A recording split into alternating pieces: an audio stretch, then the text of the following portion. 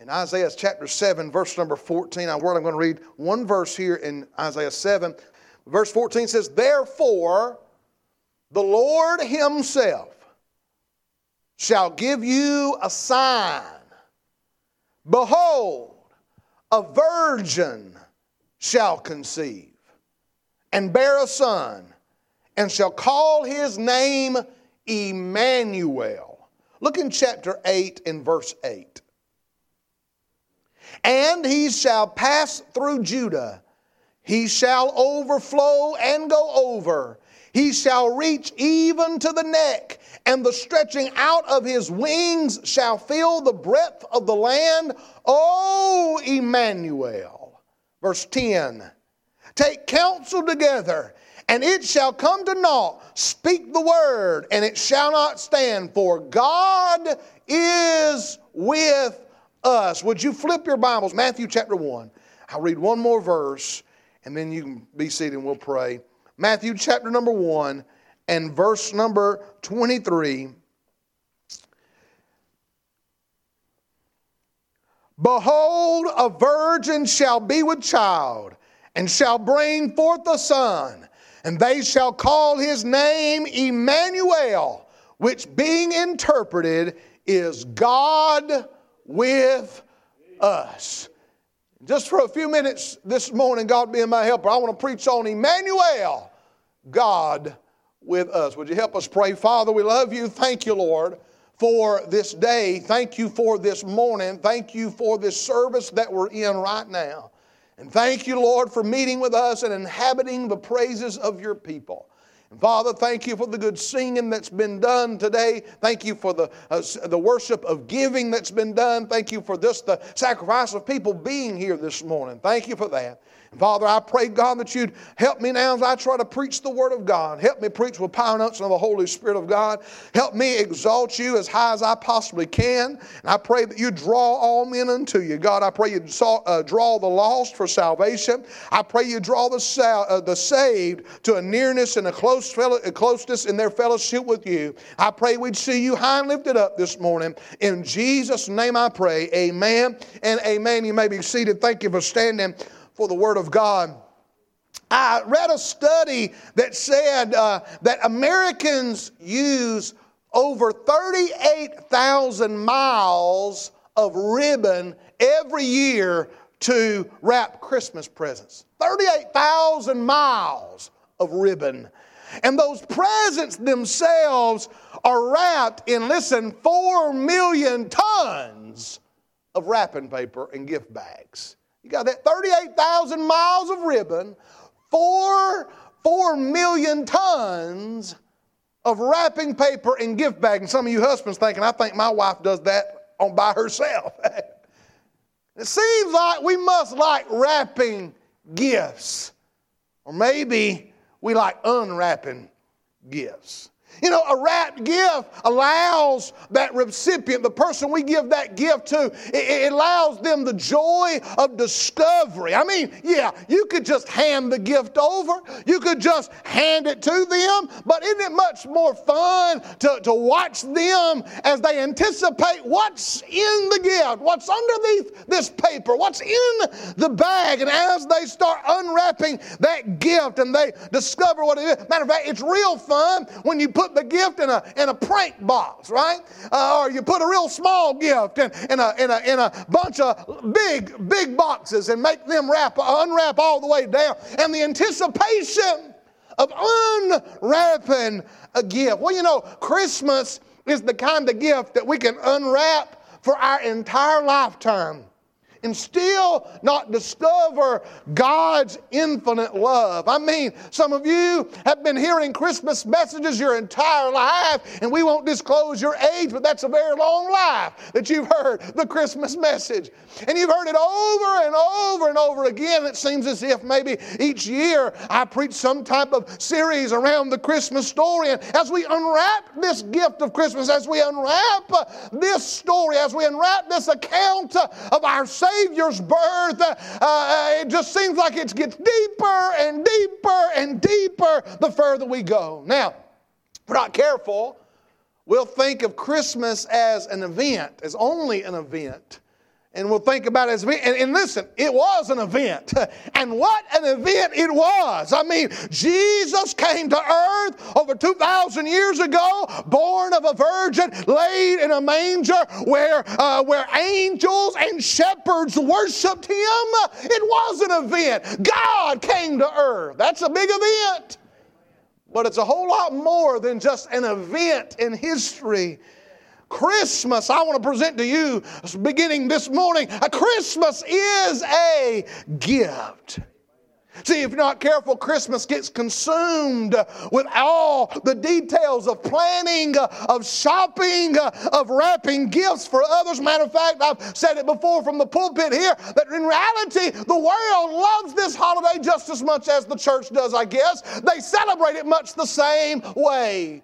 The world, listen, y'all remember that time where the media tried to get it all hopped up about whether you could say Merry Christmas or not? The world ain't worried about you saying Merry Christmas. They don't care. That's just as much as you saying God bless you when you sneeze. They don't care about you calling the Christmas tree or Christmas. Or the world don't care about. That was just the media trying to divide us again. You know, now y'all realize they got bigger fish to fry.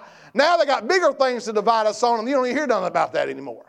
Because the world celebrates this holiday just like many of the church folk, many of the Christians. As a matter of fact, we've watched some Christmas movies this week, and my kids have pointed out how surprising it has been in a secular Christmas movie that they're singing songs about the Savior. They said in both situations, they were watching the movie, and as the song was sung, and it would say something about Christ our Savior is born, both of them said, wow, I can't believe they sung that. Whoa, wow, that's a good song, is what Maggie said to one of them. And so they're singing songs about the Christ's birth. And even though they celebrate a lot of the same ways, they really don't know what they're celebrating. They're singing songs about someone they don't know. And even though that some of them would even say, okay, this does celebrate the birth of this Jesus fella, they would think of it, well, it's just like we celebrate the birth of George Washington or some other hero of the country or something like that. But if we're not careful, it'll consume us with all the planning, all the shopping, all the wrapping, school activities, work gatherings, church fellowships, family celebrations. And if we're not careful, the rush of Christmas will, and if we're not careful in the rush of Christmas, we will miss enjoying God's gift to us. In the next few weeks, I want to look at the gift of Christmas and what that gift really is to us, and how through the gift of Christmas we can experience His presence and we can enjoy His peace and we can live with the joy of the Lord in our life. And so I want this morning, begin by examining or by considering this baby in a manger.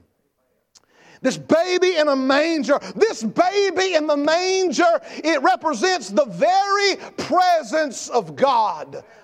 This baby that we put in this nativity, this baby that is here as a little figurine, and as the baby that's there in the bigger figurine there out in the foyer, it represents, this is not just a little baby, a little normal baby, but this represents the very presence of God. Now, we're not bowing down and worshiping this little figurine, and we're not worshiping these statues up here. That little baby is the presence of God. Matthew chapter number 1 and verse 23, it said this, behold, a virgin shall be with child and shall bring forth a son, and they shall call his name Emanuel, which being interpreted is God with us.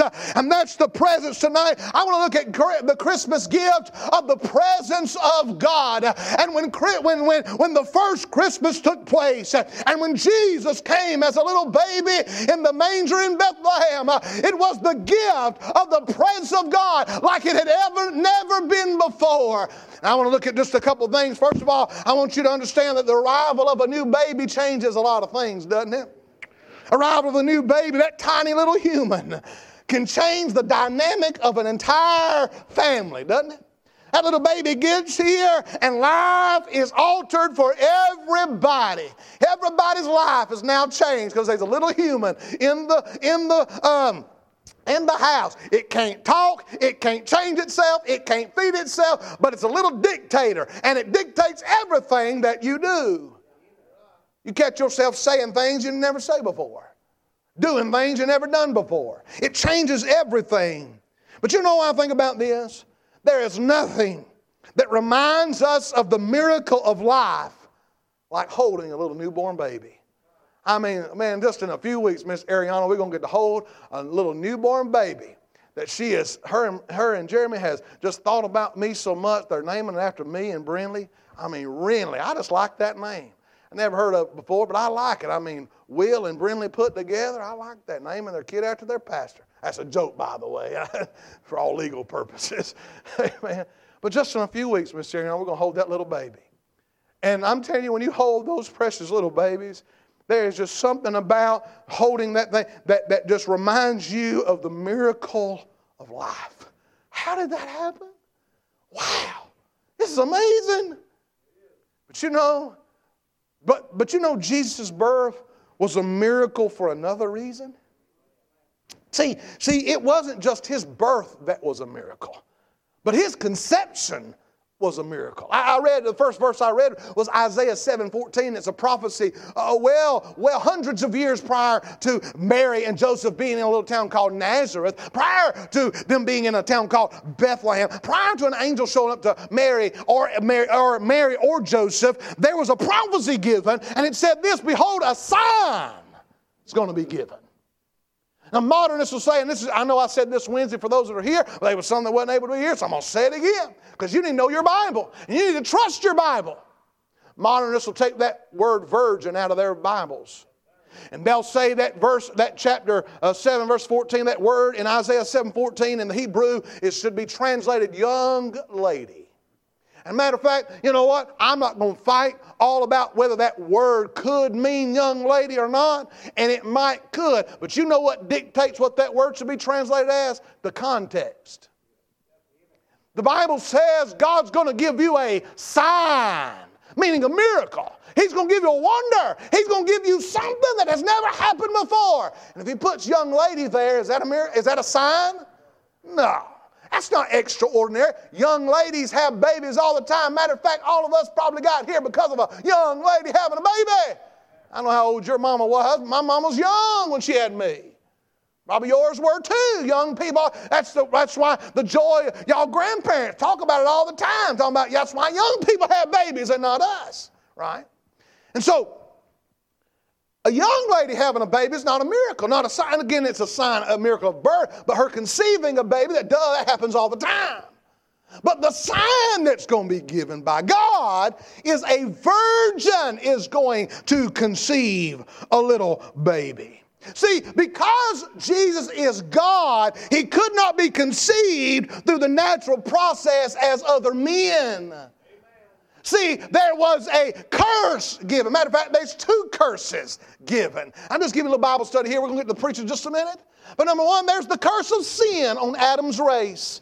And Adam has fallen, and now, because as by one man, Adam, sin entered into the world, and death by sin. And so death passed upon all men, for all have sinned. There's the sin curse because of Adam's sin and because of Adam's race. And now every descendant of Adam has that sin nature. Every descendant of Adam has the curse of sin in his life because he was born of Adam. That bloodline from Adam all the way to now, whatever baby was just born a second ago, all of those babies, all of those people, including us, are born with the curse of sin in our lives.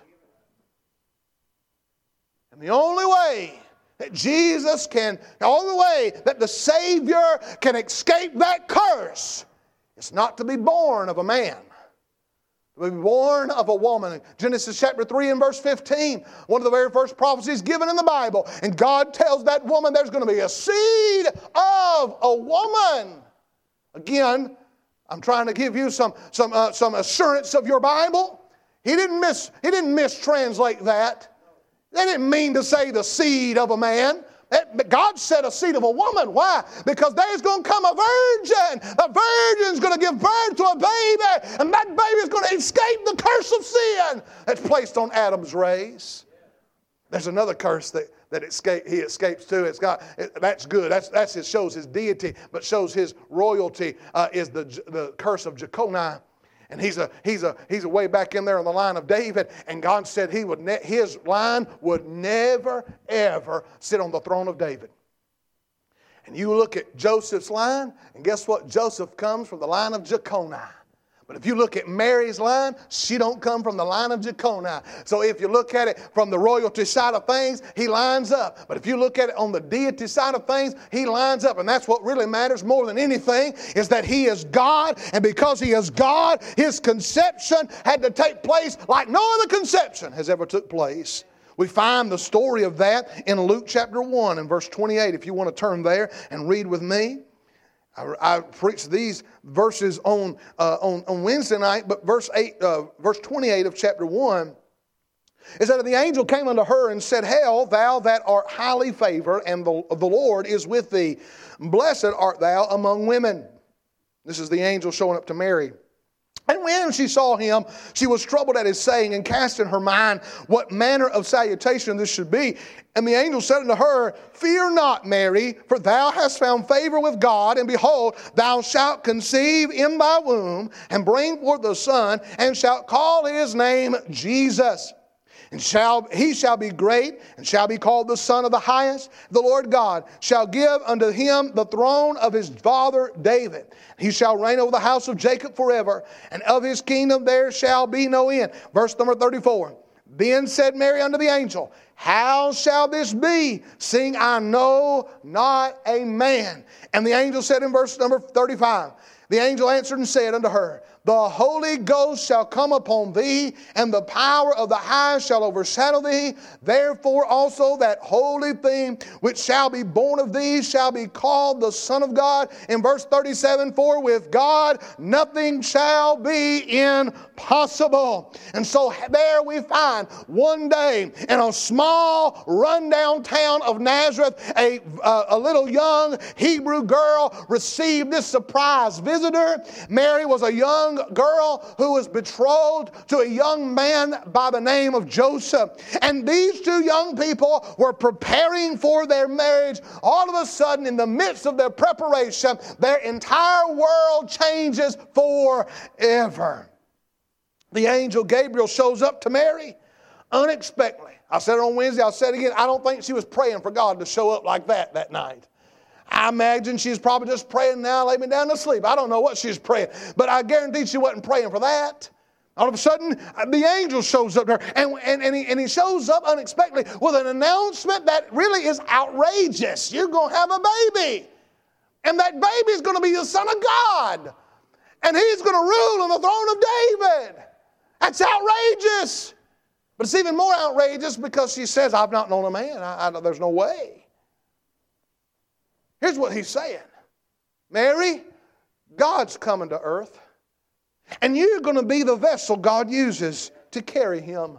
God himself is taking on flesh. God himself is coming to live among us. And Mary, I'm going to use you to bring him to this world. Charles Spurgeon said this, He who never began to be, but eternally existed, began to be what he eternally was not, and continue to be what he eternally was. Jesus came as a lowly little baby in the manger of Bethlehem, but when he came, that was God coming to earth. He's very man, but he's very God. He's 100% man, but he's 100% God. In Matthew's account, there's that quotation of Isaiah that coming baby would be called Emmanuel, God with us. And I'm preaching today on God with us, and that's really good. But what does that mean?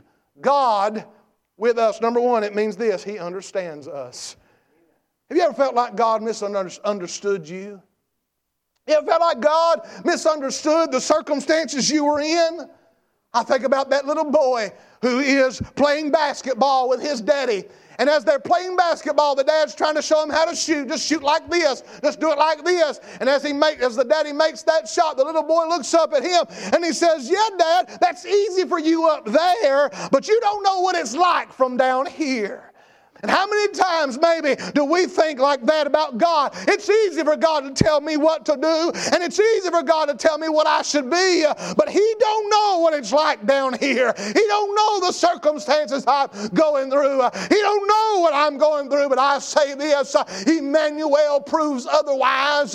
Emanuel tells a different story. God does know what it's like down here. God does know what you're going through. In John chapter 1 and verse 14, the Bible said, and the Word became flesh, or the Word was made flesh and dwelt among us, and we beheld His glory, the glory as the only begotten of the Father, full of grace and truth. And I pull out that phrase, He dwelt among us. He knows what we're going through. He came in person, wrapped in a tiny human body, and He lived among us. He experienced life from our perspective and through our limitation. He knows the trials we go through. He understands the pressures we feel. He is Emmanuel, God with us. You ever long for somebody just to understand what you're going through? Ever just long for somebody who've experienced what you are maybe going through now or what you have been through? Oh, Jesus is that someone. Jesus is the one who understands our troubles and He knows our trials. See, Jesus has experienced the pressures of life. He knows the pressures of living in a sin-cursed world. He felt all the human emotions. He felt rejection. He felt discouragement. He felt loss. He felt grief. He felt heartache. Thank God He felt joy. He felt encouragement. He felt victory. He knew the realities of living as a human. He knew the realities of being under government oppression. He felt the strain of poverty. I was teaching on the humiliation of Christ just a couple weeks ago to our students in the high school. And I said something about Mary and Joseph being poor. And one of the kids just said, well, how do we know that they were poor? Because couldn't a carpenter make a good bit of money? I said, well, if you look at the sacrifice they gave when they came after the 8th day, when they came to the temple there to give the sacrifice for the baby Jesus, they gave a sacrifice of turtle doves. That's the poor man's sacrifice.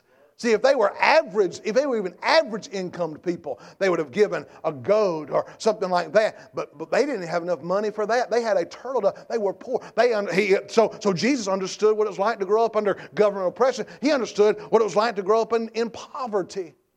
Christ understood what it was like to grow up in obscurity, and even the popularity that He shared was not welcome popularity. Right? I know there was crowds that loved Him, but I mean, we talk about the feeding of the 5,000, but you know, there's a whole lot more people than 5,000 around town that didn't like Him.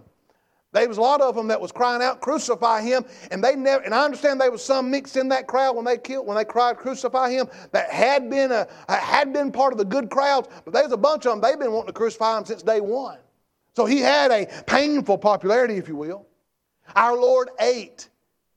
He had hunger. He thirsted, He drank, He slept, He walked, He taught, He interacted with people, He built relationships with people. Growing up, He cried. Growing up, He needed care. He grew physically in stature, the Bible says in Luke chapter 2, verse 52. He grew up. Here's, in short, what I'm trying to say to you this morning is that Jesus lived what we experience. He became one of us. And as a human, Christ knows what it's like for us down here. But as God, He can do something about it. Hebrews chapter 4 and verse 15 says, we have not a high priest which cannot be touched with the feelings of our infirmities, but was in all points tempted like as we are, yet without sin. And so then the declaration after that, verse 16 says, let us therefore come boldly unto the throne of grace, that we may obtain mercy and find grace to help in time of need. Because He knows what we're going through, He can give grace and He can give help, because He knows what it's like down here. He understands us, but not only that, He helps us. Number 2. He helps us. I think about Christmas, and we can think about how it looks on the outside like the most wonderful time of the year. Now, most of you that know me a while that I just don't care nothing about this season. But it's not because I had this awful childhood or I had this awful experience around Christmas. I don't like how fake it is, right? You know, it's like the Christmas list, and my wife's asking me about people that we hadn't seen. Matter of fact, we didn't even see them last Christmas. They just showed up and grabbed the gift. We didn't even see them. I mean, the thing about, we was having the conversation of folks that wouldn't come to Thanksgiving at my mama's, but they're going to come to Christmas. I mean, it's like, well, yeah, you get presents involved, and they come. And so that kind of stuff just bothers me real bad, I guess. I'm just a Grinch about it. I don't know. But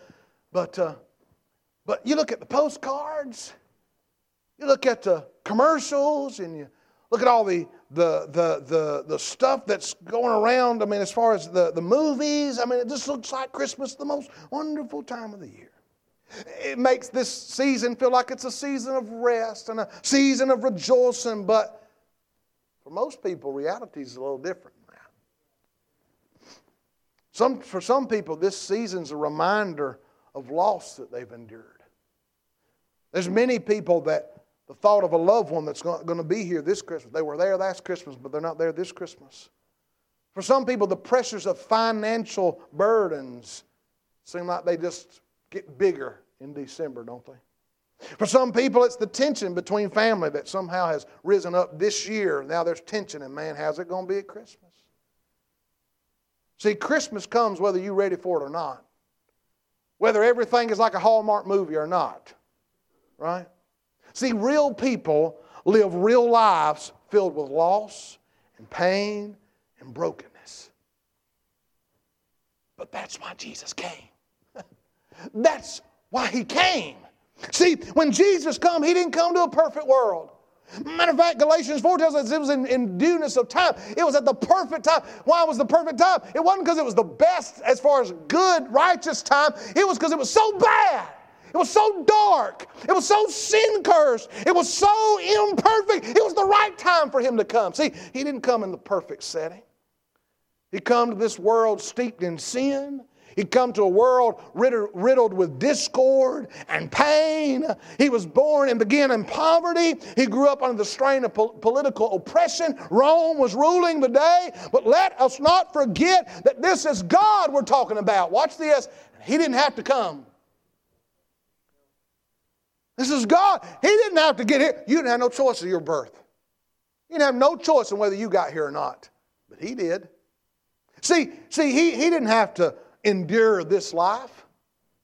He did not have to walk as a man. He definitely did not have to give His life for our sins. Now, understand, if we was going to be saved, He had to. But I'm saying He didn't have to. He could just let us go to hell. He could just let us live in that darkness. But He chose to come. He chose to leave the splendor of heaven and come down and dwell amongst the filth of man. He chose to live with us, to know us, to love us. He chose to die for us. And now He reminds us He's ready to help us. He's Emanuel, God with us. Listen, you never have to face another problem alone because He's with you. Romans 8:31, what shall we say then to these things? If God be for us, who can be against us? See, He's Emanuel. Even in the midst of our darkest circumstances, G. Campbell Morgan said it like this: what we do in the crisis always depends on whether we see the difficulties in the light of God or God in the shadow of difficulties. You've heard it said it like this: stop telling stop telling God how big your problems are, and start telling your problems how big your God is. And G. Campbell Morgan said this: stop looking at your problems stop looking at God in the shadow of your difficulties, and start looking at your difficulties in the light of God's presence. He is there with us. He's there to help us. Listen, in the midst of our darkest circumstances. And listen, His presence wasn't just for Mary and Joseph and them shepherds that showed up. They worshiped Him there, but it was for us.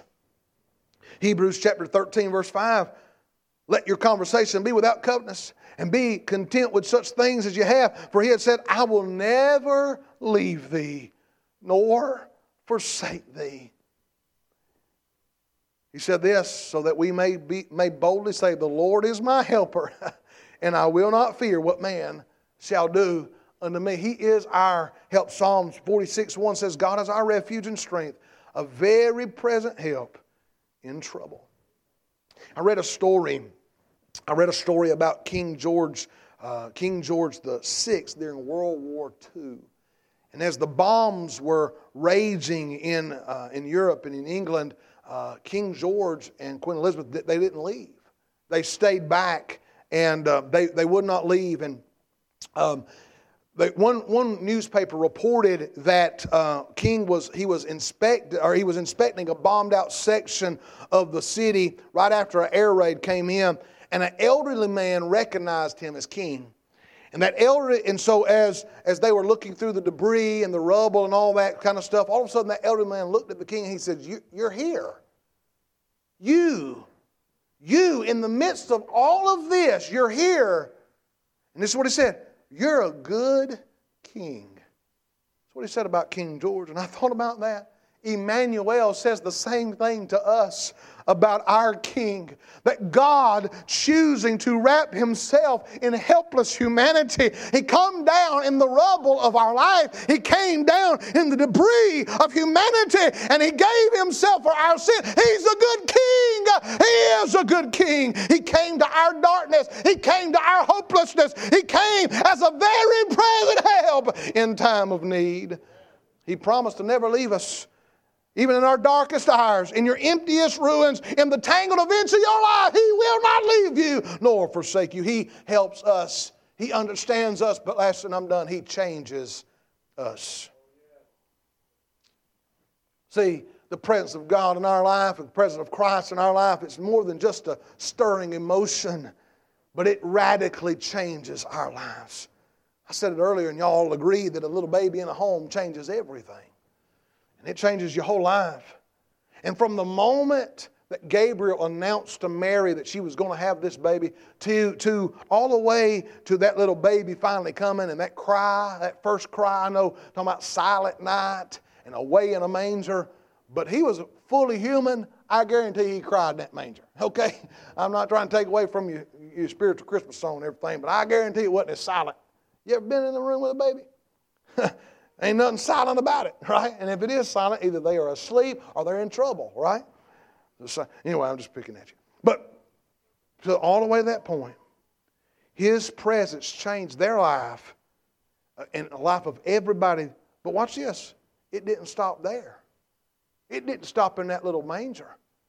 As long as Christ was on this earth, the ministry that He had on this earth, He was changing lives. He was changing lives. He gave sight to the blind. He gave ears to the deaf. He gave words to the dumb. He gave legs to the lame. He gave healing to the lepers. He even gave life to the dead. Christ changes things. He fed the hungry. He comforted the afflicted. He had words of eternal life that He taught to them with authority. His life was full of grace and truth. His life was a life of compassion. He rebuked the proud and He forgave the repentant. He changed lives when He came through. And then ultimately, He changed lives by giving His life on the cross of Calvary. And He bore in His body the sins of the whole world and rose again victorious over death, hell, and the grave 3 days later. Why? So He could change lives. So as you trust Him as your Savior, you receive the gift of eternal life. He changes us from the inside out. 2 Corinthians 5:17 says it best, "Therefore, if any man be in Christ, he is a new creature. Behold, our old things are passed away. Behold, all things are become new." If you've been in this thing any length of time, you've seen lives changed. If you're saved today, you've seen your life changed by the power of the gospel. And these changes don't always happen instantly. God help us to have patience with folk, right? These changes don't happen instantly. There's some things automatically it changes, right? I'm going from hell to heaven. That changes instantly. Lost to saved, unbeliever to believer, that's instantly. There's a lot of stuff that's a process. And He begins to change us. He changes fear to courage and worry to trust and pride to humility, selfishness to love. But you know what?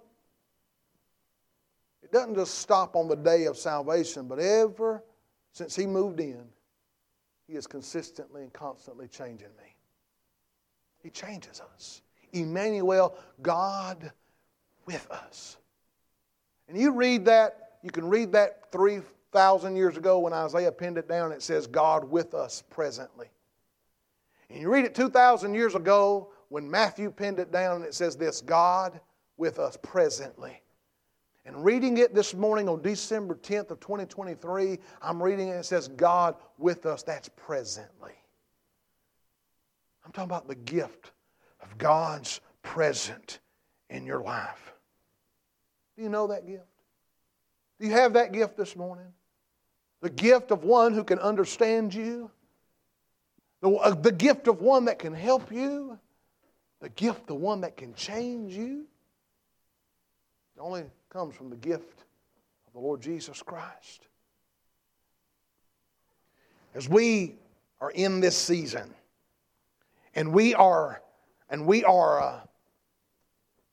there's the rush and there's the stuff that goes on and there's all the things we've got planned and all that stuff. And as you do all that stuff you're doing, don't get lost in all the hustle bustle of the season and forget the gift that was given not just to the world as a whole, and it was to the world as a whole, but to you individually. So there's a lot of people that believe that Christ died for the sins of the world. I mean, He can change the world, but believing He can change me individually, personally, don't forget the gift of Emmanuel, God with us. He understands your needs. He understands you. He's a very present help. See, Christmas is not about presents, it's about His presence. It's not about the gifts under the tree, but His presence is a present. Have you received it? Have you received the gift of Christmas? And I ask you this, saved person, are you forgetting the presence of Christ this Christmas? Already, just 10 days into the month, have you already lost the wonder of who Christ is in your life? Have you already lost the miracle of who Christ is in your life? Not just who He was the day you got saved. Thank God that you got saved. We've been rejoicing this morning, not just because we got saved. We've been rejoicing this morning because we are presently saved. God with us. Do you know that you're saved this morning? And if you are saved, won't you thank Him for being Emmanuel, God with us? Won't you thank Him for being a God who understands? Won't you thank Him for being a God who's a very present help in time of need? Won't you thank Him for being a God who can change your life?